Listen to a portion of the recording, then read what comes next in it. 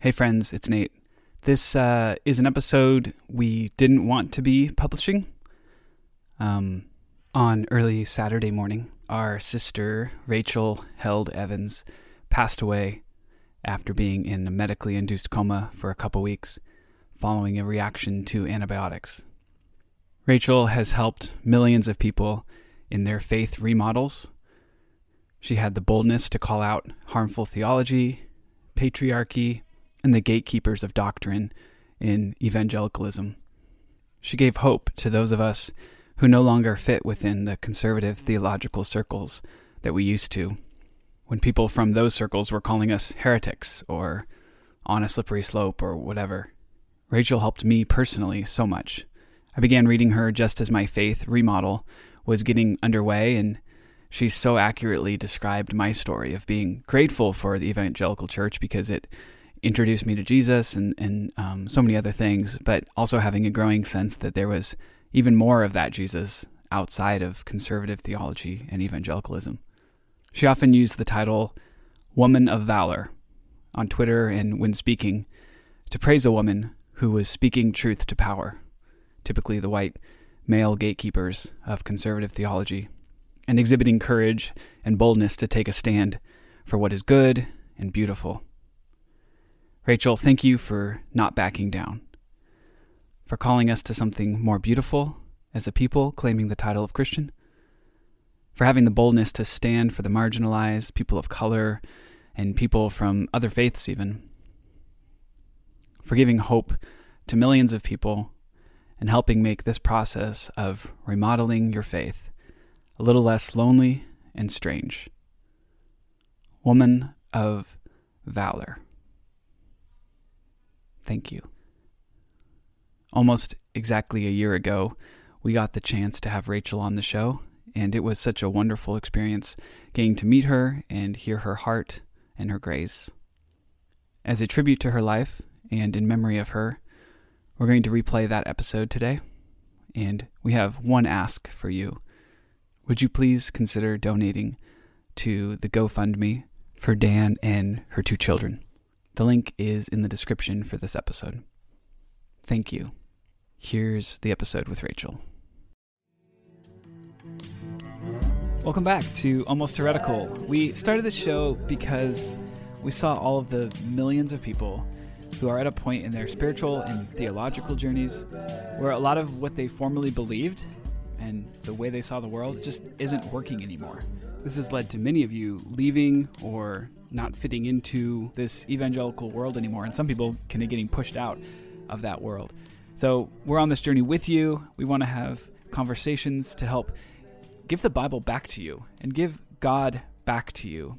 And to say that you don't need to reject God, the Bible, Jesus. You're really just rejecting a version of what you've been handed. And that there's so many other ways to think about this thing. And oftentimes these ideas predate some of the ideas we feel like we need to leave behind. Today, I'm so excited to be joined by Rachel Held Evans to chat about lots of things, but also her new book, Inspired: Slaying Giants, Walking on Water, and Loving the Bible Again. She has been such a wonderful help for me personally and so many others with her books like Searching for Sunday and my favorite, Faith Unraveled, just so accurately writing our experiences and helping us not feel crazy, honestly. So in a lot of ways, Rachel has helped give the Bible back to me and God back to me in a much more beautiful and human way. So I'm really thrilled to finally get to talk to you, Rachel. Oh, thanks for having me. I'm excited to be here. Yeah, so you and I have had pretty similar experiences, honestly, in our journeys of faith and how we were raised, and I'd say mostly good experiences, and mostly good exceptions to kind of the bad norms of some of the theological world that we came from. But eventually these ideas that we hold start to kind of feel limiting and cracks start to show up in that worldview. And I'm just curious for you, what were those first cracks that you started seeing? Yeah. And I think a lot of people can relate to the fact that, I had a pretty decent upbringing, and I'm pretty grateful for the family I was raised in was very grace-filled and thoughtful. And so I didn't really find my family limiting. But certainly the broader culture, like the broader evangelical culture, though it was also pretty good to me growing up, I did bump into those questions and those cracks in the wall, when I was a young adult. So not everybody can remember the moment their faith started to fall apart, but I can actually remember the moment I saw that first crack in the wall. And it was, I was in college. This is going to make me sound old. I was in college during 9/11. And so it was just after the towers had fallen and the U.S. was looking at invading Afghanistan. The press kept running all of this old footage from Afghanistan in this documentary called Behind the Veil. And it was about what life is like for women, or was like for women in Afghanistan under the rule of the Taliban. And they kept showing this footage over and over again, probably to justify the U.S. Taking military action there. But it did open my eyes to just what life was like for other people in other parts of the world. And I'll never forget, there was this one scene where all of the footage was shot by women themselves, like using cameras under those big burqas that they were wearing. And so there's this kind of shaky home video footage of a woman being dragged out to the middle of a soccer field where the crowd there's a big crowd there. The stands are filled with people, and she's been accused of like adultery or something like that. And they just drag her out to the middle of this soccer field and push her down onto the ground and, put an AK-47 to her head, and they shoot, and she's executed in front of all these people. And I later learned her name was Zarmina, and she was a young mother, and, she had never had a trial or anything like that. And as I watched this footage get played over and over again, especially that particular scene, the thought that kept going through my mind was, everything I had been taught growing up assures me that this woman just went to hell for eternity because she's a Muslim, and only evangelical Christians, and maybe like a Methodist here and there, actually go to heaven when they die. And so for me, it was the question of religious pluralism. Like, how can it be that only evangelical Christians are saved and going to heaven when they die? What about all these other people in all these other parts of the world who've either never heard of Jesus or who had lives like this woman, Zarmina, that were already filled with suffering and, who really had no opportunity to encounter the gospel as I knew it? Am I really supposed to believe that the overwhelming majority of people to have lived on this earth never even had a chance at salvation? And that was it, and everything fell apart. So that was, and then it became, what about evolution? What about science? What about gender and sexuality? Like, once you have that one question, like, I completely believe in the slippery slope. Sometimes it leads you to some good places. I totally went down the slippery slope of doubt. Like, I was questioning everything.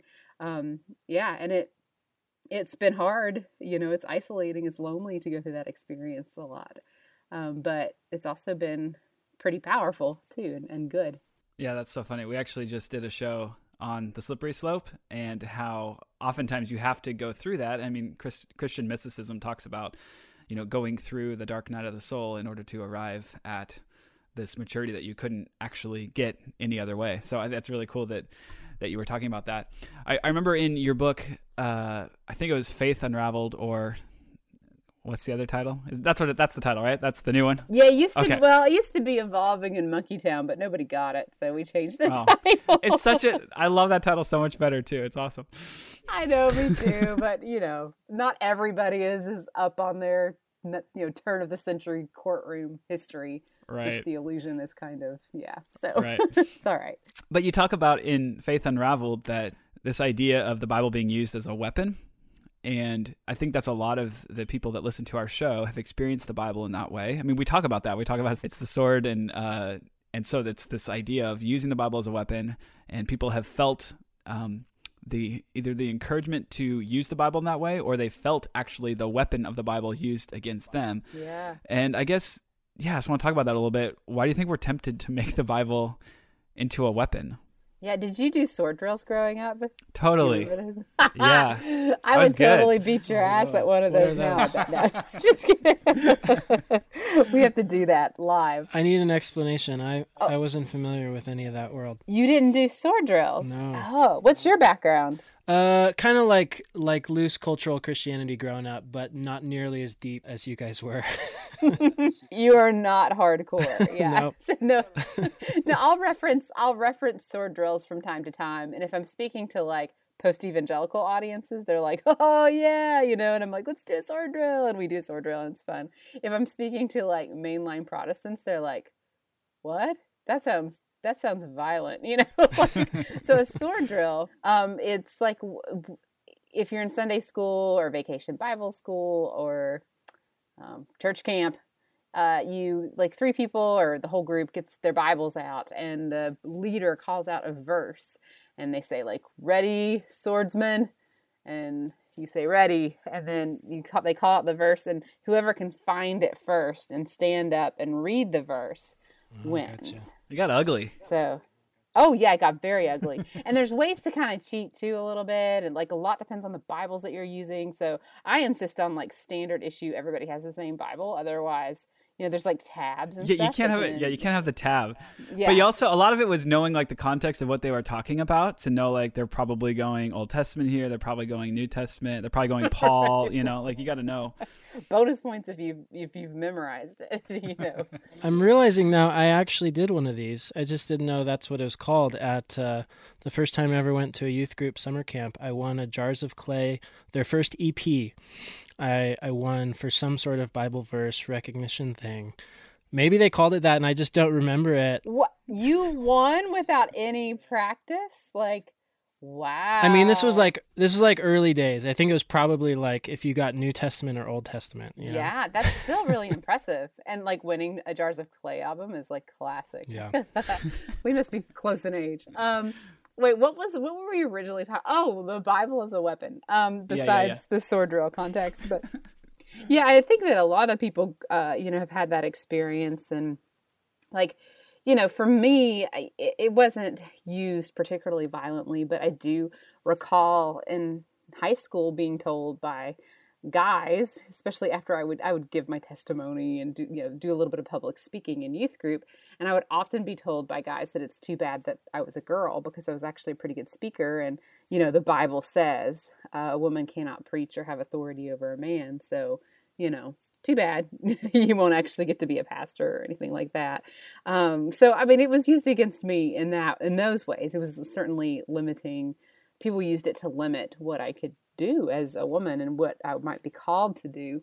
But then I think of like LGBTQ people and just how much more violently the Bible has been used against them, and historically against people of color, and to this day, the way it was used to justify American slavery. So, the Bible has been used as a weapon in all the wrong ways.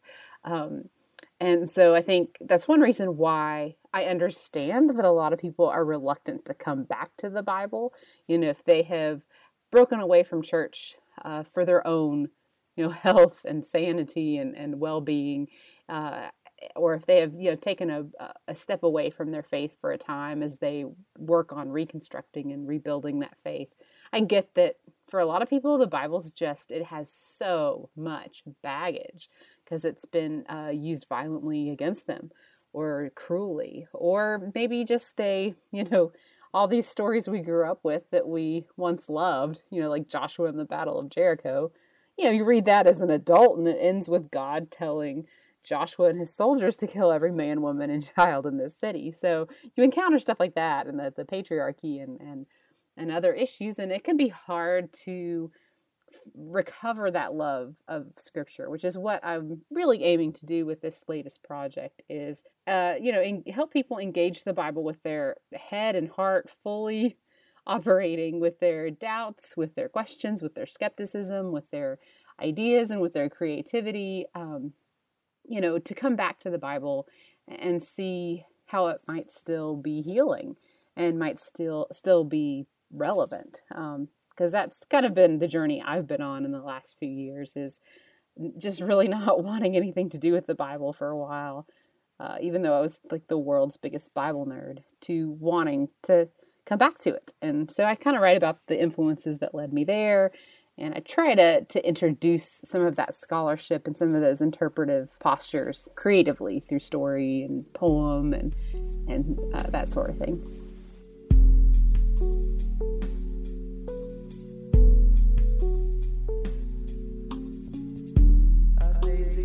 Yeah, I think one of the main ideas underlying the book Inspired is actually one of the main reasons we started this podcast, which is us coming back to a belief that the Bible itself is one of the greatest tools we have to de-weaponize the Bible. Yeah. So would you be willing to kind of expound on that, like how you've seen that, where you came kind of back to that belief or appreciation for the scriptures? Yeah. There's a really good book. I think it's called The Talking Book, and it's about the Bible and the African American experience.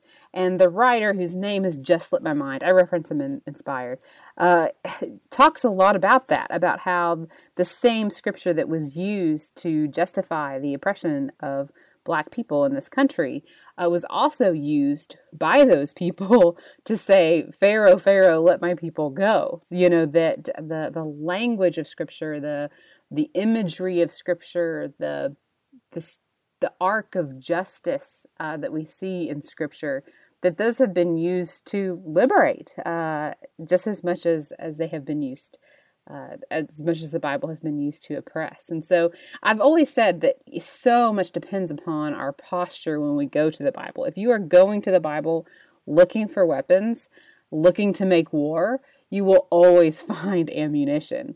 If you go to the Bible with the posture of looking to heal, you will always find balm. You know, it's there. And so much of it is seek and you will find, knock and it will be open to you. You know, so much of what we find in scripture is what we go looking for. And so it's, you know, pretty crucial, I think, that we read scripture through the lens of Jesus Christ. You know, Jesus Christ is the ultimate expression of God's will for this world.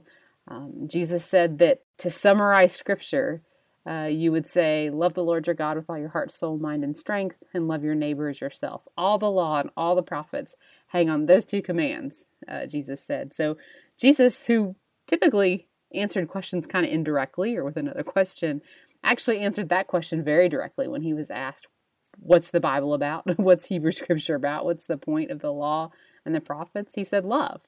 And so if we go in with a posture of love, we can find verses for liberation and passages and stories for liberation. And if we go with kind of an open mind, if we're willing to read between the lines and to look for those stories of liberation, then we can find them there. That doesn't mean that the troubling stuff just disappears.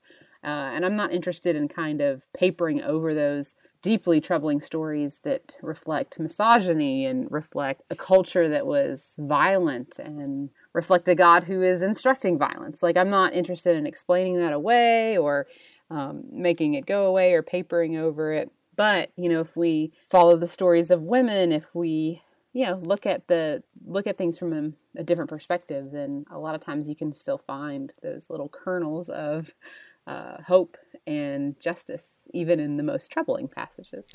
One thing related to that I've been really excited to ask you about and hear your thoughts is it basically seems like you kind of have this world of people, especially a lot of them who have either left evangelicalism or kind of disgruntled with it, who want to apply some sort of filter of love and justice and decency and goodness to how we use the Bible.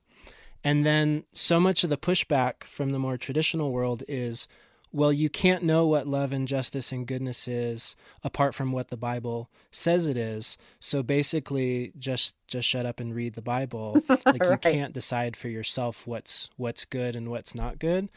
Like, how have you experienced that? How have you walked through that? Like, is that just a loophole that we're all stuck in? Well, I'm so glad you asked that, because that's like such a common response, and it gets in people's heads too a lot. Like, well, I feel like I should be bothered by genocide, but if it's in the Bible, I guess it's okay. Right. It's like the way we can talk ourselves out of just what is so clearly right and wrong it's frankly a little bit scary. But yeah, I've been told this my whole life. And I think women get it even more than men, that accusation that we're just reading emotionally.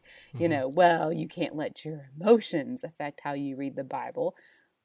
As if they're not letting their emotions, or, you can't let the culture tell you how to read the Bible, as if, white dudes doing theology in America, that like, as if that's not coming from a cultural perspective. So, yeah, I mean, I think there's a few things. We have to throw out the notion of unbiased anyway. Like, nobody is coming to the Bible with a blank slate. Like, we all bring our culture, our experiences, our past, our nationalities, our socioeconomic backgrounds. We bring all of that with us when we read the Bible. So nobody is engaging this objectively or without bias. And all of us read it, frankly, emotionally. I think it's an emotional decision to say, well, I'm just not bothered by genocide if it's in the Bible. No, you should be bothered by it, no matter where it shows up. And, I think, secondly, I think God gave us minds and conscience and a heart and emotions, all of which Jesus experienced when God was incarnated in flesh. God felt emotions, and God felt angry, and God, experienced life as a human being. And so we're not meant to suspend all of that stuff when we come to the Bible. We're not meant to just check our brains and our reason and our emotions at the door. I think the Bible invites an emotional, engaged response, and it invites questions and uncertainty. It's just trying to make it simple, trying to make it untroubling is just an exercise in futility, and you only end up lying to yourself and to everyone around you.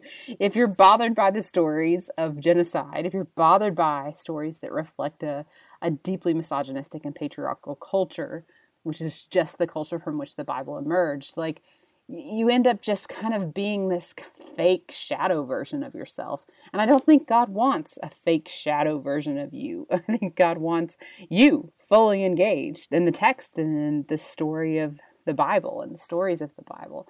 So yeah, I find it unacceptable when people say, you just have to believe it without question.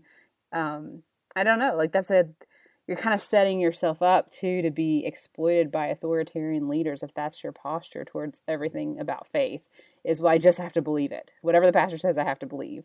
Whatever the most shallow sort of basic reading of this text, that's just what I have to believe.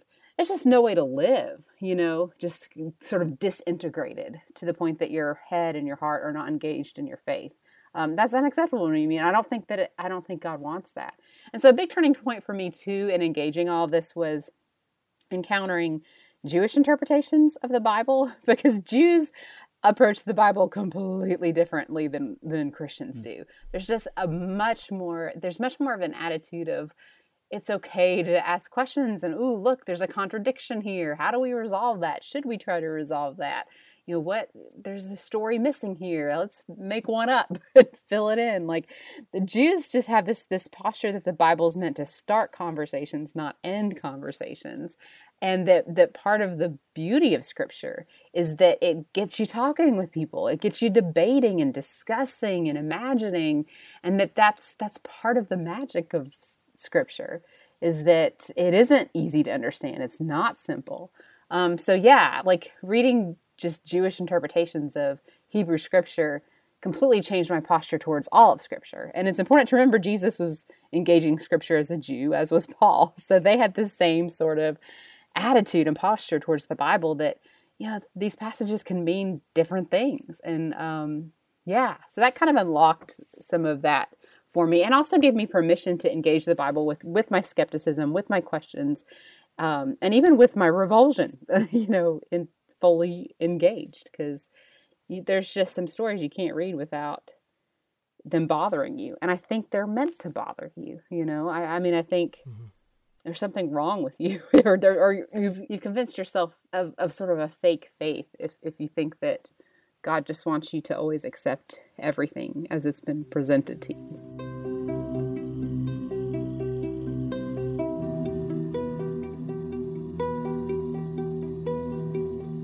I really resonated. It was in your chapter on war stories, mostly talking about the Old Testament conquest narratives, especially like you mentioned, God telling Joshua to wipe out Jericho. And you talk about, you use the words disintegrated, fractured, fragmented. And those words are words that have really resonated with me in terms of almost like what's asked of us within evangelicalism psychologically. Yes.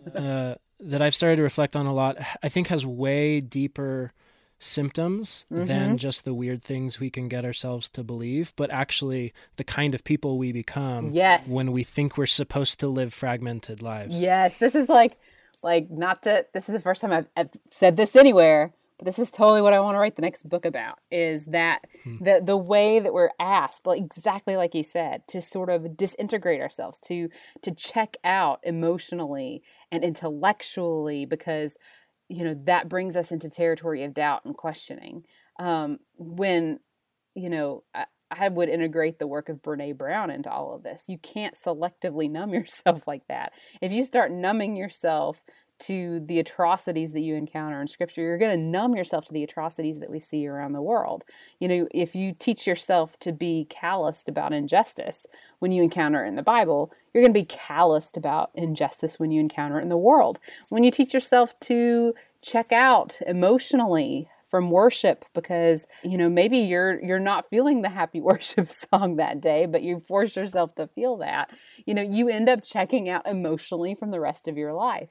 And so you're absolutely right. This is like a new little soapbox of mine, is that when our faith leaders or when our churches, when our religious culture asks us to disintegrate like that, to check out emotionally and intellectually, and to just accept what we're told, we start to do that with our families and with the world. We start to just check out because that's the only way we've been taught to survive, instead of really engaging our doubts. And so, I would just say that, God's big enough. If God is who we think God is, then, God can handle you bringing your full self, doubts, questions, belief, unbelief, all your full self to your faith. God's not asking for half of you and the rest of it checked out.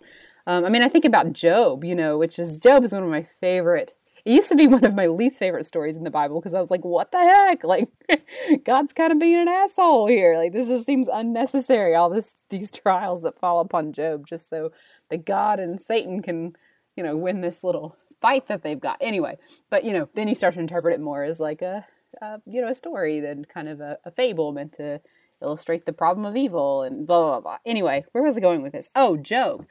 Job is, at the end of the day, it's Job's friends who tried to find answers to all his problems and explanations for why he was suffering, who were quoting Scripture quite nicely. They're the ones who get uber rebuked by God. And Job is the one who ends up getting blessed in the end. And it was Job who said, I desire to argue with God. I love that. And other stories, like it's Jacob who wrestled with God, who was named Israel because of that wrestling. The entire identity of the nation of Israel was rooted in the concept of wrestling with God. And so throughout Scripture, we have example after example after example of the people who are closest to God are the people who wrestled with God, who struggled, who weren't willing to bring only half of themselves to the equation, but desired to argue with God, who negotiate with God, who question and doubt and struggle. So yeah, I don't like the person I become when I start to just pretend like I believe things I don't believe, or pretend to be okay with things I'm not okay with. That's not really Rachel, and that's not a fully integrated and healthy way to live, and it's certainly not a fully integrated and healthy way to experience your faith. It just means, at the end of the day, it means we have to be willing to embrace risk. And I think we are very risk averse people, and but faith is a risk. Like, you could go down that rabbit hole and find out that none of this is true, or you could go down that rabbit hole and stop believing. And so, every day it's a risk that might happen, but any kind of healthy relationship, anything that's important in your life involves risk. It's risky to have kids, Now I have to worry about these 2-year-olds, all three of us are chasing around 2-year-olds just trying to keep them alive, to love somebody as much as we love these kids, knowing that at any moment they could be taken away.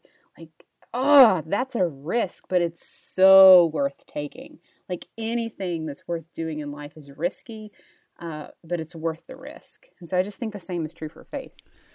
I think I can hear, there's always this side of me that can hear like the pushback, or can hear the voices, right. Or maybe it's like what I would have said. And I think the fear is that you're going to get to a place where everything is held so openly that you don't know what truth is anymore. And there's no, it's nice and clean to be able to say, let's just go to the Bible and that'll be our answer for everything. Mm-hmm. And so it's a lot harder to say, so you're saying we don't have the Bible anymore? Like it's not what we always thought it was. So then what, right. Who determines what anything means anymore? Right. Yeah. I mean, and that's where it's like, you have to kind of let the Bible be what the Bible is, because like, if you think the Bible is going to be the place where we go to all get on the same page, you're in for a big disappointment. Yeah. I love what you talk about. You talk about in Inspired, the idea of it's not a magic iBook. Right. Yeah. Trying to get this, like, if you just cross your eyes enough and study this thing enough, you'll get to one unified idea of what the Bible says on this or whatever. It's more like a cover band, right? Like, they're playing all the, talk about that a little bit. We're all like riffing off of these songs that we find in the Bible, and everybody's kind of riffing in different ways. Like, yeah, because if you go to the Bible thinking like, well, this will get everybody on the same page, like just look at the proliferation of denominations just within Protestantism, which has its basis in sola scriptura. Like, yeah, I mean, people are going to go to the Bible and find different meanings there. So the notion that, well, I just rely on the Bible, it's just like, it's a great way of just shutting down a conversation. Because I get this at least once a day on social media. Somebody says, well, I just believe the Bible. And it's there's an arrogance to it too, because it goes back to that myth of objectivity, as if they're coming to the Bible completely objectively. They're not bringing any of their own baggage or questions or their own culture to it. It's kind of like when people say that, like when Black women do theology, they're doing contextual theology, right? Mm-hmm. Well, if a Black woman has an interpretation of the Bible, or a Black female scholar, then she's doing contextual theology. But like a white dude at, Princeton, he's not, as if that's not a context as well. So there's an arrogance to that too, that, well, I just believe the Bible. Which version, which interpretation, which hermeneutical posture are you taking towards the Bible? And that's not to say that, the Bible can mean anything.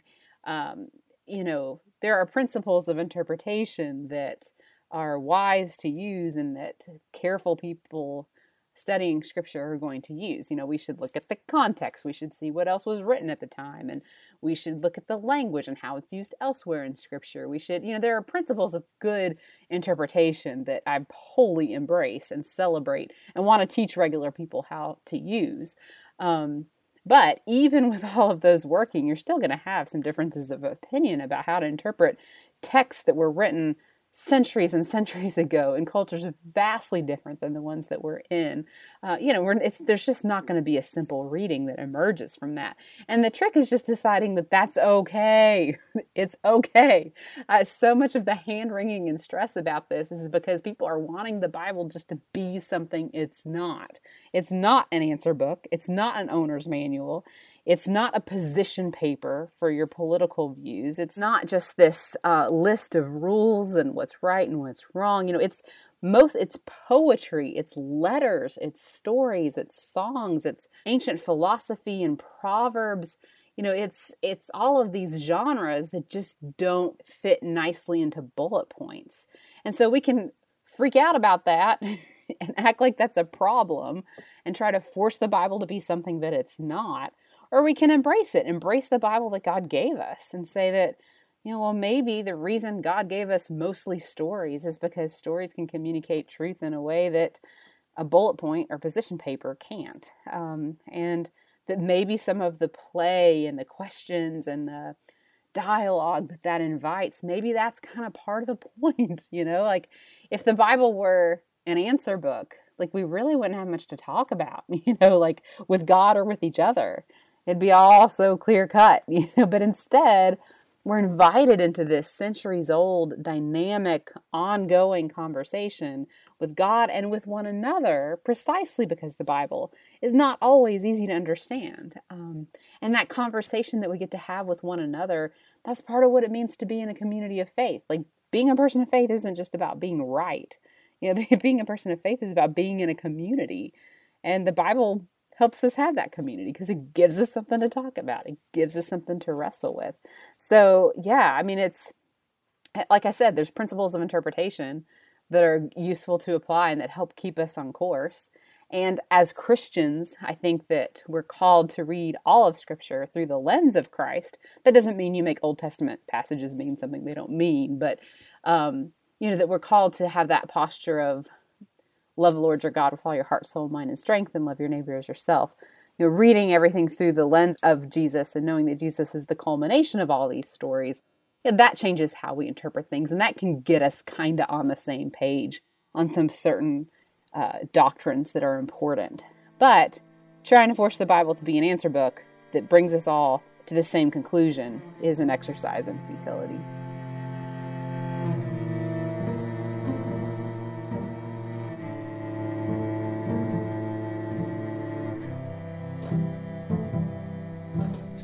Yeah, you mentioned story a minute ago, and that was one of my favorite parts and Inspired was, well, actually, it seems like almost a theme throughout the whole book is the power of story and different kind of stories and how they form and shape us all. And in one section you wrote, it's important to identify and unpack these stories, the good, the bad, the true, and the half-true, for they explain so much of what we believe and how we behave. I think there's so much there. Can you expound a bit on that, of like the power of story that we tell ourselves and the stories that we grow up telling? Yeah, that's from the first chapter, I think, the origin stories. Mm-hmm. So the way I arrange the book is every other chapter I look at a different genre in Scripture. So we have origin stories, deliverance stories, resistance stories, war stories, gospel stories, and on and on. And some of them are I loosely categorize them together, mostly as a way of making a point about how what we encounter in Scripture are various genres of literature. And when we understand those genres, we understand better what the Bible's, what the point of these stories might be and how they might apply to us today. And then in between each of those chapters, I do like a creative retelling of a familiar Bible passage. So like a screenplay around the story of Job, a poem that's an ode to the beast of Revelation, just kind of some fun stuff to get people's interest and intrigue, and just to make it a fun read. The Job retelling was my favorite, by the way. Oh, thanks. I had so much fun writing that. This was the most fun I've ever had writing a book because I got to be creative, and that was super fun. But so you're quoting from the Origin Stories chapter where I talk about the genre of origin stories and how stories of our origin, whether they're the story about how Grandma and Grandpa met or the first Thanksgiving, these stories really are infused in our culture and our lives in such a way that they help us understand who we are. And they're usually kind of a mix of truth and a little bit of fiction and embellishment, and they get told and retold in ways that help us understand the present. And so when we understand that's the kind of story that Genesis 1 and Genesis 2 are, it helps us understand where the author's going with that, where the writers of Scripture are going with those stories. So I make the case, and I'm sure there'll be plenty of people who will disagree with me on this, but I make the case based on what most biblical scholars say about Genesis 1, that this is an ancient origin story that's meant to stand in contrast to Babylonian creation stories, where they talk about God, the gods, arguing and striving with one another and creating the world out of bloodshed, and human beings are made from the blood of their enemies, and they have these temples where they now reside in Babylon. And so the story of Genesis 1 is really meant to stand in contrast. Like, it was written by people who didn't have a temple, whose temple had been destroyed. And so it concludes with a God who doesn't need war, who doesn't, make people out of the blood of enemies, but makes people in God's own image to be emissaries to creation, and then culminates with a God who doesn't need a temple made of stone to worship in, but a God who has made the whole cosmos a temple and rests in that whole cosmos of a temple on the seventh day. So that's a lot of information right there. But my point is, when we understand, how stories operate in our lives and in our culture, we can understand that these stories were meant to operate in the lives and in the cultures of other folks at another time. And when we understand that, I actually think the meaning of it becomes richer. Like, to me, instead of seeing Genesis 1 as, this is a story about how the world came to be, and it's a scientific and historical text, like, I don't know, that just doesn't do as much for me as, like, this is a story about how ours is a God who doesn't need a temple. Ours is a God who rules over the whole cosmos. Like, it has more resonance to me in that way. And it's truer to me in that way. It seems truer to the genre, truer to the culture at the time, truer to me now and to us now. I kind of went everywhere with that. But yeah, stories are important. The end stories. I think part of the reason it really stood out to me is, one, I think culturally we don't think about our own formation in that way. We don't think about the stories that we all tell. And specifically, I had just this last week watched a lecture by Dr. Willie Jennings. I'm not sure if you saw it. It was called "Can White People Be Saved?" No, that sounds good. It was really profound, but it was largely structured on thinking of white supremacy and all the racism in American history as a false story about whiteness. And so he was using that same idea as, it's this issue, whatever you want to call it, of racism, white supremacy. It's a story that's been embedded, in our psyche for so long. And really what he was calling attention to is the way that story has been looped together and linked with the Christian story of the gospel in this way that's so hard for people to determine what's the story of whiteness in America and what's the story of Jesus. Yeah. And so I guess I love that way of framing it, and I would love to hear your thoughts on kind of some of your own experience, what you've learned in terms of deconstructing your story, coming to recognize what stories we're living under, all that. Yeah. What was the name of the lecture? It's called "Can White People Be Saved?" Oh my gosh, how have I not seen this? I'm writing it down. Sorry, everybody. Because that's like exactly what I'm trying to get at too. That with that, the way that stories shape us, like we're so unconscious about that sometimes. Like we don't think about the fact, like the story of the first Thanksgiving is a good example. Like we have a lot of nostalgia around that story, but how much of it is actually factual, and how much of it, how have we allowed that story, white folks allowed that story to shape our understanding of what our presence in the quote unquote new world meant, because if that story is told by indigenous people, it's going to be told a bit differently. And so, we just inhabit these stories so much. Just like the lecturer was saying, we inhabit these stories so much.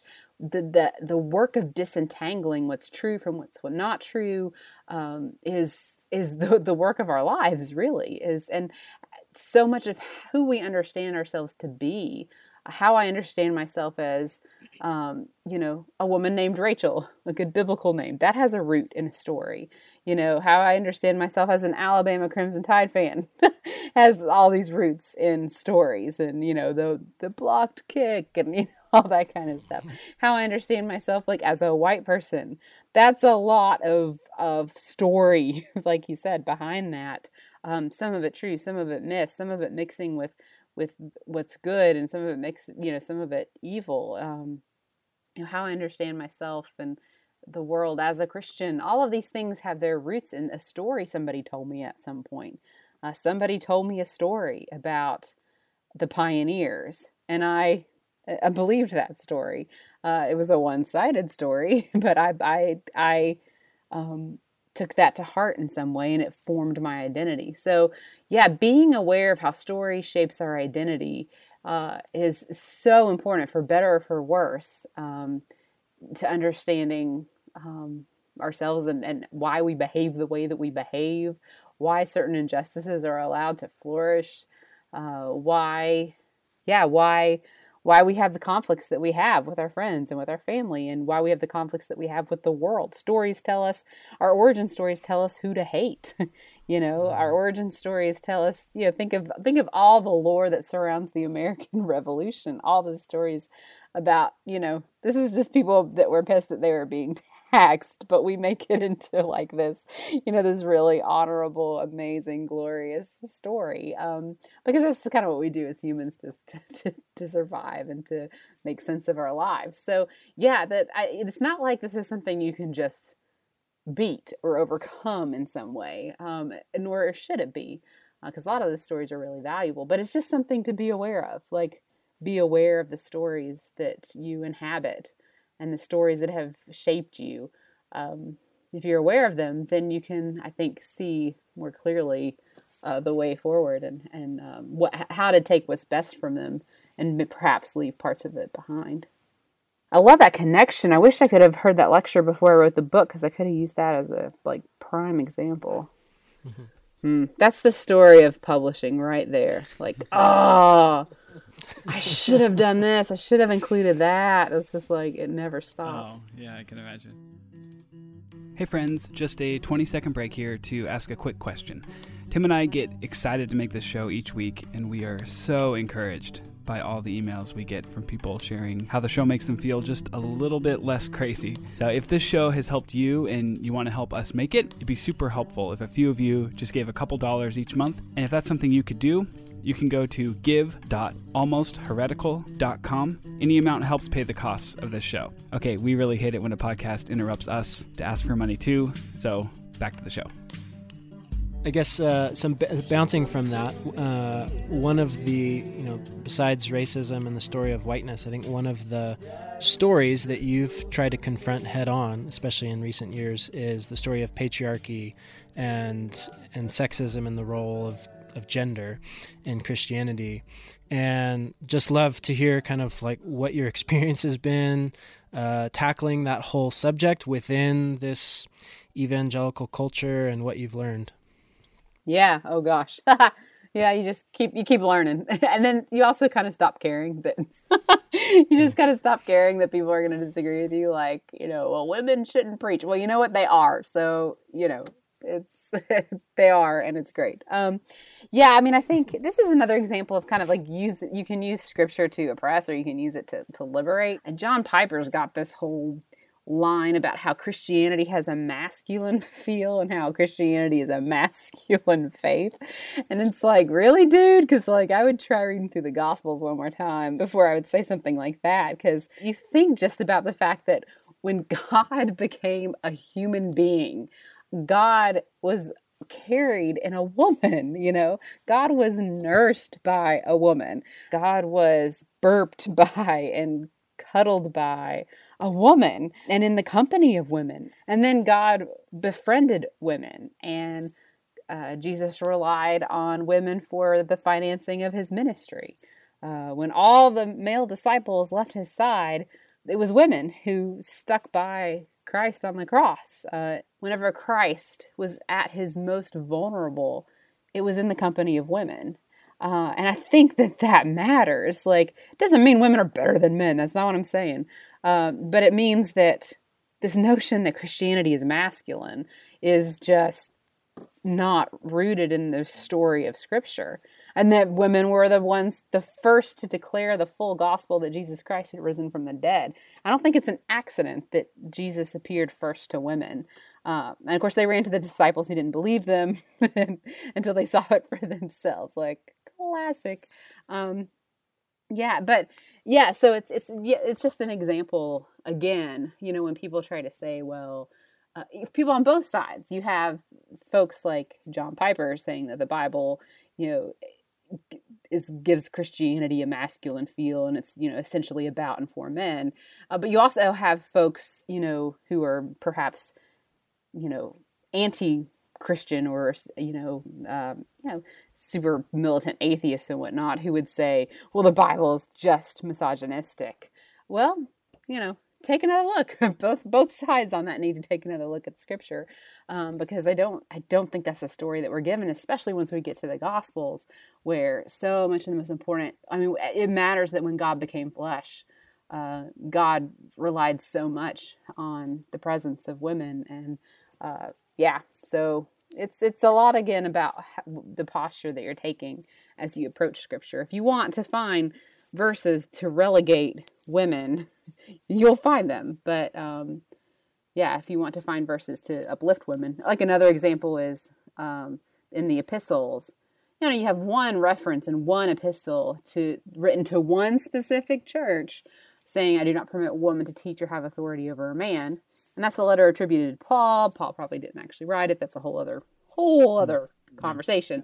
But elsewhere in other epistles, and including those that we know were authored by Paul, we have examples of women who are teaching and leading. Lydia, Priscilla, Junia, clearly celebrated by Paul as what he calls them co-workers in the work of the gospel. So obviously that wasn't meant for all women at all times and all people at all times. It was clearly meant, in my mind, pretty clearly meant for a specific context. So this is another example, too, of taking instructions that were directed to specific people in a specific context, in a specific culture, and trying to apply them to everybody, everywhere, at all times. It's always ironic to me that people like Piper don't enforce a head covering rule in their church, even though in the letter to the Corinthians, I think it's 2 Corinthians, Paul's pretty insistent that every woman in every church he knows covers their head. So, we're all selective, and you can learn a lot about a person based on how they select. And if they select in such a way that oppresses people, probably not doing it right. Yeah, that's so true. I wanted to get to this, but so Trevin Wax of the Gospel Coalition, in a response to, I'm not sure which book it was, I don't remember now, of yours, he said, some millennials, I think talking about you. That's gracious. I'm going to take that as a compliment because I'm just barely a millennial. So thanks, Trevin. That's right. I'm one of the young ones. Like many from generations before us, want the church to become a mirror, a reflection of our particular preferences, desires, and dreams. But other millennials, I think he's talking about himself, want a Christianity that shapes and changes our preferences, desires, and dreams. I'd like to hear your response to that, because I think a lot of us that are now outside of this kind of evangelical reformed world, that really bugs us when we hear something like that. Oh, yeah. What would you say to people that are bugged by that perception? Well, that they have every right to be bugged, because like the person's not going after like your argument or your thoughts. They're accusing you of motives, of bad motives. That you just want to make Christianity in your own image. I get that a lot. Or you're just basing it all on emotions. I hear that all the time. And it's really insulting too, because like, frankly, I've done a lot of freaking homework on this. I have spent hours immersed in biblical commentaries. I don't come to these viewpoints because they come naturally to me. I actually do work to find a lot of these ideas. It's not like I read Genesis 1 and I was like, oh, I see that this is clearly, much more likely to be a reflection of an ancient Babylonian conversation around the nature of God and temples. Like, that's not something that, I just happened upon.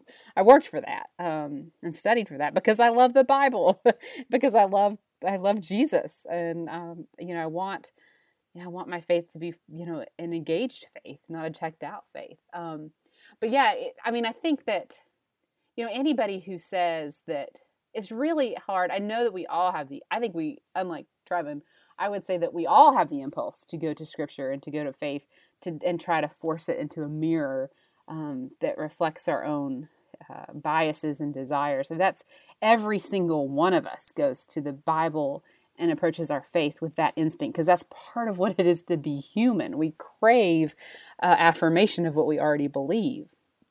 So it's not unique to sort of postmodern, post-evangelical millennials to find affirmation for what they are inclined to believe. It's just, a lot of these reformed guys who only read reformed guys, only read other white men from America, like they think that they're not doing the same thing, but they are. We're all doing that. I mean, the thing, though, that we all have in common, too, is that when you get to the Gospels and you get to the teachings of Jesus, it shuts us all up. You cannot make that into something that you want to hear, especially when we're talking about relatively privileged Americans. You cannot go to the Beatitudes and read, "Blessed are the poor, and cursed are you who are rich.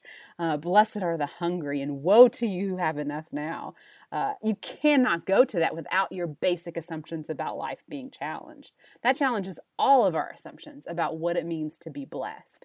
You cannot read and encounter Jesus' teachings about enemy love and be confirmed in what you already want to believe. No, I don't want to love my enemies. I don't even want to love like the guy who's being a jerk to me on Twitter.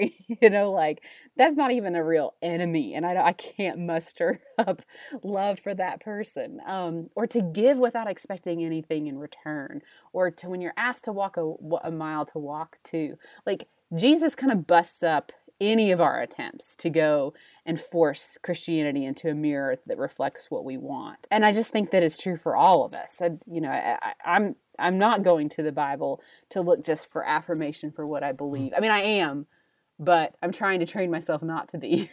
And the best way, the thing that just trips me up every time, because I do this all the time. I go to, this happens to me on a fairly regular basis, where I'm going to the New Testament to find ammo against somebody, like, oh, I'm going to Matthew 25 this guy, about immigration, and then I start reading Matthew 25 for myself, and I'm like, oh shit. Like, this is for me. This is convicting for me. I was going to use it as ammo, and here it is messing with my worldview. So I guess I feel like, yeah, Trevin, I agree. I disagree that that's something that like people like me are doing and that you're not. And I think that we actually both have the same antidote, and that's just actually engaging the Gospels and actually engaging the gospel of Jesus Christ and the teachings of Jesus Christ, because they completely throw you off. They don't affirm what I want to believe ever. If they affirmed what I already want to believe, like they would say, Twitter is an excellent place in which to engage your anger. It's okay to check out with what your country's doing as far as war and racism. Just check out and be happy. It doesn't say that. So, yeah, we're all looking for affirmation, and the Bible does an excellent job of turning that.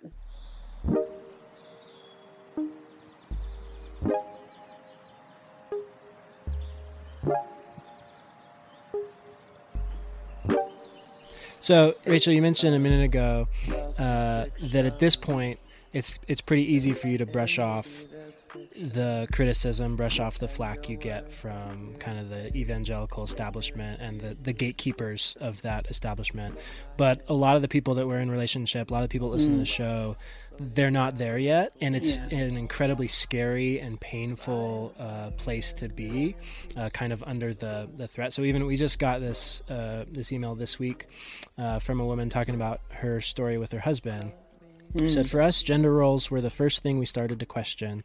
It started when we realized that we were far happier than everyone else we knew in marriage, precisely because we were bad complementarians who didn't actually have hierarchy in our relationship. Now we're fully egalitarian, but we're still closeted about it because coming out would mean being ousted from the church as heretics. We've seen it happen over this issue, and that's currently pretty scary for us. If my pastors knew I was listening to you guys, I think they would be questioning my salvation." And our question then is, how can we heal from spiritual abuse? We're still so torn about church. Sometimes it feels like they love us, and other times it feels so unsafe. It's really confusing. I know you've heard these stories, you've lived these stories. You probably hear from people in these kind of situations all the time.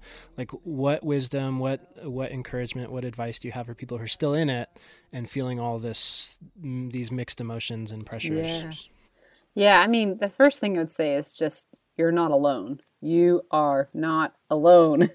It might feel like that, and it is incredibly isolating when you might be the only person at your church, or you think you're the only person at your church who is questioning certain things or living in a different way than other folks, or consuming heretical or nearly heretical podcasts, like the one that we are listening to. Yeah, and I've been in that place too, where I very clearly remember standing up in church worshiping, and everybody else around me is singing with gusto and joy, hands raised in the air, and thinking, I'm the only person who doesn't believe this anymore. And that's so scary. It's so scary because unfortunately, so many of our faith communities are built around the premise that you belong as long as you believe. Like, you get to be a part of this community as long as you sign up for believing these certain things. Some of them are spoken and some of them are unspoken. Sometimes the unspoken ones are the hardest to manage.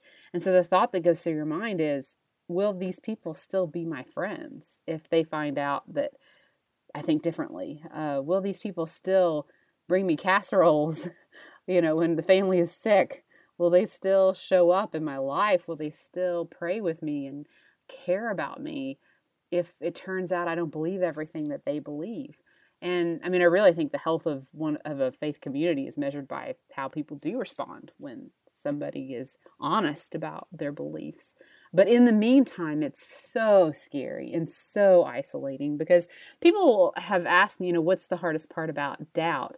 And a lot of times they assume that it's the estranged relationship with God. And I've never felt like that. I've always felt like the hardest part of doubt is the estranged relationship you have with the people around you, with your community, your church, your friends, your closest friends. There are still relationships that to this day are in need of repair in my life because of my doubts and friends who who saw me as, quote, a bad influence because of what I believe. Dear friends whose loss, the loss of which really still stings and hurts pretty badly today. And not that I was completely innocent in all that too. Sometimes I think I'm the type of person who I don't really hide my doubts. I kind of evangelize them. So I might have pushed a little too hard in some of those relationships, but still they're fractured and in need of repair and still haven't been repaired. And then there are other relationships, just to throw out a line of hope. A year ago, I heard from a young woman who I was very close with in college who kind of distanced herself from me when I started writing about my doubts and, writing about these crises of faith I was having. She just didn't want to associate with me. And I felt like that was happening, but I wasn't sure. And she wrote me a letter about a year ago saying that she was like, I wasn't there for you when I should have been there for you. And it was because I was scared. I was scared about the questions that you were asking and what they might mean for my faith. But then she had a rough year where things had not gone the way they were supposed to go. And so she found herself asking those same questions. And then she found my books and was reading, all this stuff like, oh, Rachel went through this too. And so sometimes people kind of come around eventually and go on their own journey. But in the meantime, it's lonely. It's scary. People have every right to feel what they feel about it. But I will just say that you're not alone. There are other people out there asking the same questions. There are probably people in your church in the same position who are perhaps also kind of afraid to speak up. So you're not alone, and take courage. You can divulge things a little bit at a time with the people you trust, and how they respond, frankly, tells you what kind of friends they are. And that's, a lot of us avoid having those conversations because we don't want to find that out. We're kind of scared of what we might uncover, but you might also be surprised by what you uncover too. That was my experience. Some people turned on me pretty hard and it hurt really bad. But then other people I never would have expected would say something like, oh my gosh, me too. So, you're not alone, and take courage. Maybe try having some conversations with people and just see what happens. You'll learn a lot. It's a risk, but again, everything worth doing in life is a risk. Yeah, that's been the coolest thing about doing this show is the emails and the people that come. I mean, some of these are old friends. Some of these are people I haven't talked to in years. And a lot are people we don't even know. Right. Just reaching out and saying, me too. Yeah. I'm in this same boat. I don't have anyone else to talk to about this. And so it's just really cool to see these little pockets, and so many other podcasts and so many other, authors and just people that we don't even know about that are forming these little communities of people that are also experiencing these same things and walking through these same things. It's just really cool, and it's really encouraging. Yeah. There's millions of people that are in this same boat. And I think going forward, and this is what I sort of want to talk about, but I feel like going forward, that's going to be the majority, are the ones who have gone through this, and things just aren't the perfect kind of doctrine that they had doesn't work anymore. It doesn't actually work in the real world anymore, and they can't hold it any longer. So I guess I kind of want to talk for a sec just about like, where do you see this going? I mean, what do you think we're going to be talking about with our kids and grandkids 50 years down the road? American evangelicalism, like, is it done? Oh gosh. Is it just is it just a matter of time? You talk about in Faith Unraveled that our faith always evolves. It always changes. From the point where we're using the Bible to defend slavery, we adapted, it changed. And now it's like, well, obviously the Bible's not talking pro-slavery, even though the verses are still there in this text. So yeah, I just interested to hear your thoughts on that. Yeah, and those verses are always in the same context as wives submit your husbands. Like, that's either preceded or followed by slaves obey your masters. So why some people, totally. Why are we keeping the wifely submission and throwing out the slavery? Anyway, that's a whole other, that's a tangent that, look at me walking away from it. Yeah, I don't know. I can't make any more predictions about like the future of evangelicalism. I mean, I thought I kind of understood what might be happening there, and then the Trump thing happened, and now it's like, I don't know. I'm dealing with a lot of anger around that too, and so I'm kind of like, let it burn, so, but that's probably not a Christ-like posture to have. The only thing I'll say is that, like, when we talk about the future of the church, a lot of times this is just a bunch of white folks kind of wringing their hands and talking about themselves, when really the center of Christianity has shifted from the global West to the global South and East. And so the future of Christianity, it looks Asian, it looks brown. It doesn't look like American Christianity, which is probably in a lot of ways a good thing. Also raises some challenges around things like gender and sexuality and how different cultures approach those things. And so, yeah, but I think the main thing is, if you want to talk about the future of both evangelicalism and broader Christianity, it's not white. That's where the numbers are going down. The numbers are going up in immigrant communities here in the U.S., and in the global South and East. And so, folks who are spending all of their time reading dead white Calvinists might consider reading of some people of color and some people from non-Western traditions, because that's actually where the population of Christianity is growing.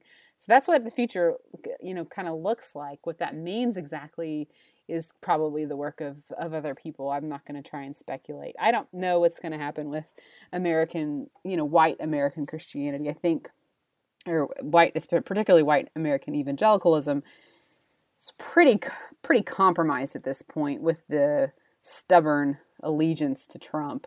Most people associate evangelicalism with him now, so the future, I think, kind of looks like his future, which I'm not predicting is going to be a great one. So, yeah, I mean, I have so many mixed feelings because I'm so angry right now about that alliance that I can veer into sort of this, haha, you deserve it attitude. But then I remember that, it was evangelical Christianity, for all its faults, was what introduced me to Jesus. Like, this is my spiritual, these are my spiritual parents. This is where my faith was first shaped and formed, and I don't want it to just go down in a big dumpster fire. I want to see it redeemed and restored. But we're resurrection people, so sometimes the church needs a little death and resurrection for the next step. Yeah, I think there's some things that need to die about American Christianity in particular, and if they die, then the good news is we believe in resurrection, and who knows what God is up to. But yeah, I look kind of to the margins too for the future as well. The folks who are preaching and speaking from the margins. That's where the prophets always are, and that's the prophets usually know what's up and what's coming. Yeah. So, look to the margins, listen to the weirdos. They're the ones who have a sense that God's busy making something new, and they're the ones telling us to make a path through the wilderness. So, yeah, it's both exciting and scary, but I try not to make too many predictions because I really don't know. Well, personally, I'll just say thanks, Rachel, for using your voice to be a critical agent. I know the common kind of pushback defense that I've got all the time is like anybody who's being a critical voice is trying to kill the church and attack the church. And so I just want to say, like, I think that what you're doing in your work and taking the risk of saying the uncomfortable, uncommon things is, if the church in America is going to go through some sort of reform and come out of this on the other side, like, I think voices like yours are part of the reason why. So thanks for everything that you're doing. Well, that means a lot. And thanks for creating environments like this one where we can talk about it, like kind of relax and let our guards down and just really talk. That's desperately needed, and I'm thankful for it. Thanks, Rachel. We'll definitely have to have you on again. Oh, yeah, definitely.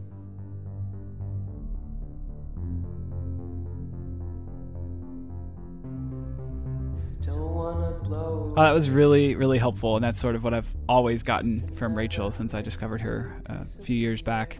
Really just articulating, I guess, this experience that I've had, and I know lots of other people have had. So it was really fun. Yeah, totally. I think it's part of what she's so good at is just being brave to express and articulate feelings that a lot of other people are feeling, and making people feel less crazy, which is, I think, something that's really honorable and important. I know for me, one of the things that came up first when I was reading through Inspired, and then in this conversation that I'll be thinking about for a long time, it's that idea of, as she points out, the Bible can be interpreted in a litany of different ways. You can pick and choose to support whatever ideology you want to support.